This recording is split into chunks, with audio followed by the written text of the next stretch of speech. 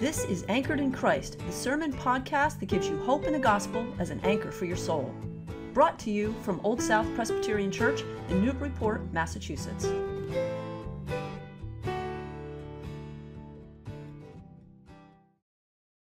Let's hear the word of God from Ruth.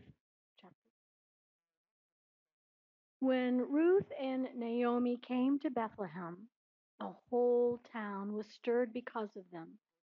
And the women said, "Is this Naomi?" She said to them, "Call me no longer Naomi. Call me Mara. For the Lord Almighty has dealt bitterly with me. I went away full, but the Lord has brought me back empty. Why call me Naomi, when the Lord has dealt harshly with me, and the Almighty has brought calamity upon me?" Read from Luke. In those days, a decree went out from Emperor Augustus that all the world should be registered. This was the first registration and was taken by Quirinius, who was governor of Syria. All went to their own towns to be registered. Joseph also went from the town of Nazareth in Galilee to Judea, to the city of David called Bethlehem, because he was descended from the house and the family of David.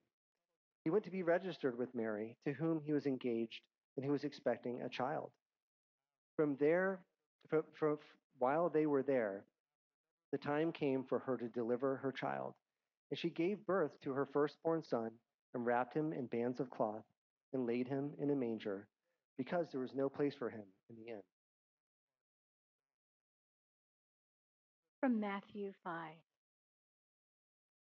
When Jesus saw the crowds, he went up the mountain. And after he sat down, his disciples came to him.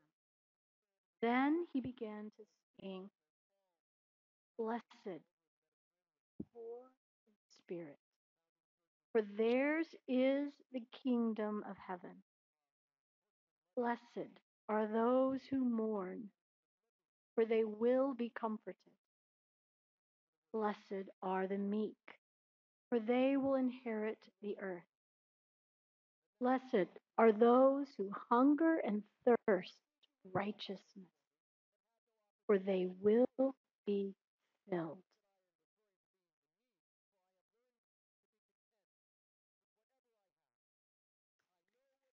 I want to welcome you again to Old South and thank you for allowing us to share your need for a quieter space tonight.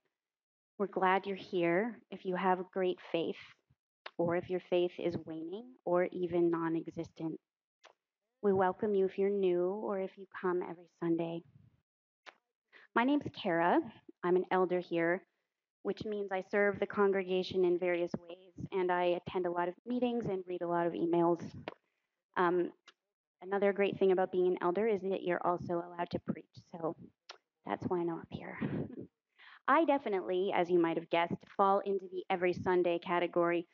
And this time of year, when I think all of our memories are keenest, I often find myself thinking about when I first walked through these doors 14 years ago.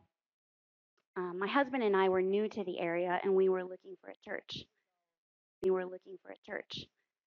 And Old South used to host a carol sing in early December, and we saw a flyer posted around town. And since I love singing Christmas carols, we decided it would be a great opportunity to check the church out. We walked in on that Friday evening, and the sanctuary was decorated like it is now, and everything seemed bright and welcoming.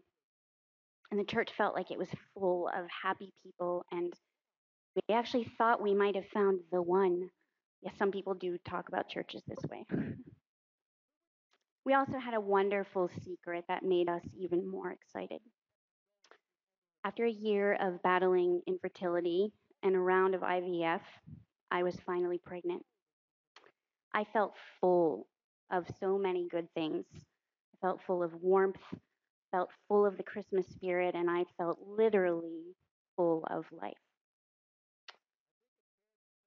I had my first ultrasound, and it revealed that the pregnancy was no longer viable and I would miscarry.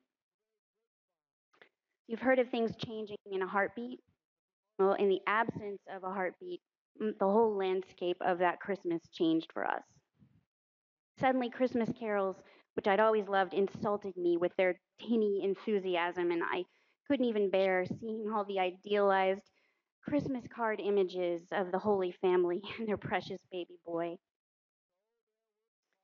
We returned to church a couple of weeks later on a Sunday morning, and things looked different than they had the night of the carol sing.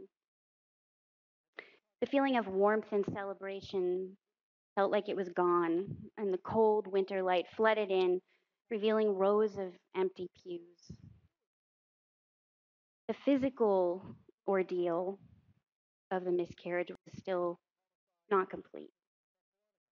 And I sat through the service as my womb slowly and painfully continued to empty. There was a void at Christmas.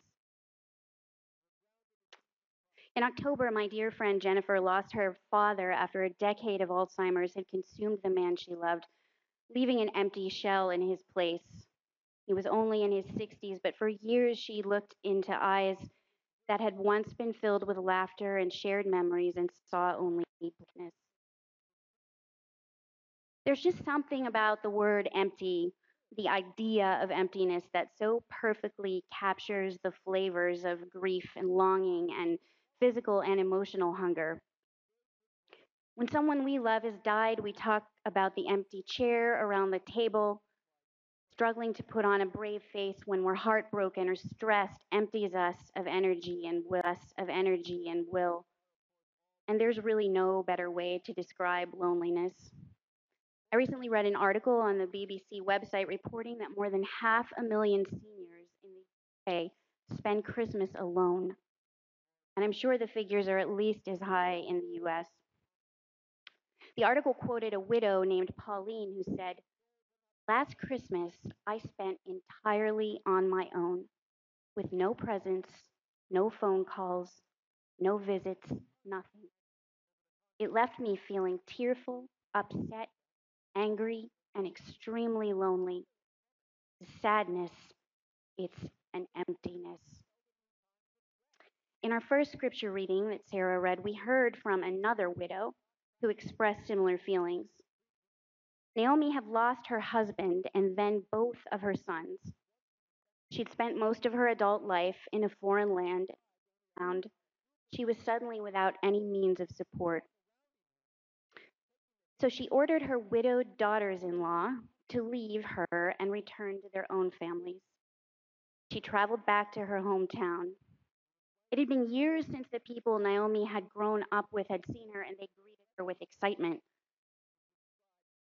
But rather than embracing a joyful reunion, Naomi said, "Don't call me Naomi, call me Mara, because the Almighty has made my life very bitter. I went away full, but the Lord has brought me back empty." Like so many people mourning a loss, not only does Naomi question God's goodness, she questions her own identity. In Hebrew, the name Naomi means pleasant, and the name Mara means bitter. Naomi felt that the death of her husband and sons had emptied her of her very self, so she needed a new name. But whether it's the empty feelings of a grieving widow, the empty wallets and empty bellies of so many of God's children, the empty promises of politicians confronted by violence and injustice, or a public discourse now empty of objective standard truth, emptiness just isn't something we want to think about at Christmas. After all, this is the time of year we're supposed to fill things, right? We fill our stockings, our shopping carts, our tables, our bellies, our guest rooms, perhaps most of all, our schedules. We're called optimists if we see a glass half full, and pessimists if we decide it's half empty. And if there's one thing no one wants at Christmas, it's pessimism, right? But the thing is, God didn't leave stockings and happy families gathered around crowded tables. Christmas began in a spare, stable, empty human comforts. The angels sang over sad and lowly fields, empty of everything but sheep and frightened shepherds. And the star of Bethlehem didn't glow like the warm colored lights on a Christmas tree. It was a sharp, clarifying radiance, bare of human means, as the poem said. It illuminated a weary world of sin and strife, empty of hope. Jesus didn't fall for the pessimist optimist trap. Empty or full, he turned the glass and everything else upside down. From the beginning, Mary knew just how radically her son would alter the status quo. When the angel told her she would bear the Messiah, she praised God, saying, "He has brought down the powerful from their thrones and lifted up the lowly. He has filled the hungry with food, sent the rich away empty." The mother of Jesus was a poor young Jewish woman who had probably known the literal emptiness of hunger. Living under Roman occupation, her people were also powerless. It makes perfect sense. She would magnify a Lord who promised to flip the natural social order, exalt the lowly. Through Mary's son, that is exactly what God did. Shepherds, the lowest of the low, were the first to meet him. He took a nearly empty basket of food and fed 5,000 hungry people. He scolded the powerful and filled the homes of despised tax collectors with his fellowship. Jesus transformed the entire concept of emptiness. On the Mount, he preached, "Blessed are the poor in spirit, for theirs is the kingdom of heaven. Blessed are those who mourn, for they will be comforted. Blessed are the meek, for they will inherit the earth. Blessed are those who hunger and thirst for righteousness, for they will be filled." Christ blesses the vacuum created by our sorrow and our weakness because in it there is room for him, and in him there is room for transformation. When our souls are like the inn in Bethlehem, jammed with hustle and bustle and coming and going, we can't experience the world changing power of the birth in the empty stable. Pastor and author Barbara Taylor Brown calls the gift of emptiness endarkenment as opposed to enlightenment. At the place of our greatest despair, at the place where we feel least in control, least capable, perfect, know for certain, when we know for certain that relying on our own power, our own intelligence, even our own faith is insufficient, that is when we are open to discover the presence of God. The night the old moon vanishes is the same night the new moon is being born. Jesus knew endarkenment. He knew it in the garden when his friends deserted him, and on the cross when he felt abandoned by his own Father. The Apostle Paul writes this: "Christ emptied himself, taking the form of a servant, humbled himself by becoming obedient to the point of death, death on a cross." And when Christ rose again, God answered emptiness with emptiness.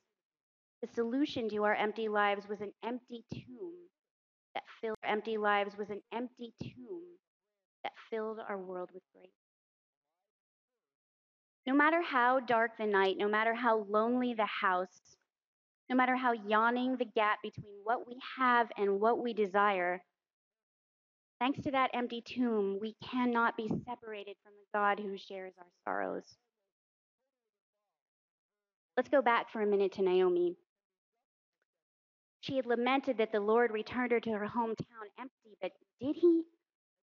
He blessed her with a daughter-in-law, Ruth, who left her own people to live with Naomi and worship the God of Abraham, which is not the God that Ruth grew up with. The home Naomi brought Ruth back to was, of course, the little town of Bethlehem. Ruth was remarried to one of Naomi's relatives, a man named Boaz. And through their son, Obed, David, down through the generations, this union produced the family, Jesus Christ. The story that began with a widow's cry of emptiness in Bethlehem circled back there almost 1,000 years later, to give us the cry of a baby whose life, death, and resurrection brought fullness to humanity. I also want to circle back to my friend Jennifer. One weekend, she flew out to visit her father in his nursing home. He was emaciated and nonverbal and uncomprehending as he had completely lost control of all of his muscles. She managed to get him into a wheelchair and took him outside to a small garden. There she touched his hand and said, "Dad, you know it's all right. You can go. You can be with Jesus. You can be with Jamie, daughter who had died in infancy." So at that moment, the empty, nearly brain dead man who lacked even the strength to blink squeezed my friend's hand. The following week, he died and met his Savior. The night the old moon vanishes is the same night the new moon is being born. I don't know how God will rush in to fill your empty spaces, but I can promise you that He will. My womb was eventually filled with two wonderful boys who are. And the emptiness I felt 14 Christmases ago filled me with a longing to reach out and touch the same ache in others. To say to you, I know it hurts. Come sit with me and listen into the dark, empty spaces. Together, the God of comfort fill you with peace and hope in this season and always.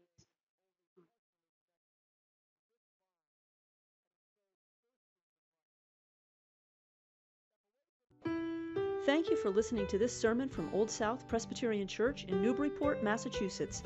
If you'd like more information about our historic church, or you'd like to find out more about the Gospel of Jesus, please visit our website at oldsouthnbpt.org. The peace of Christ be with you.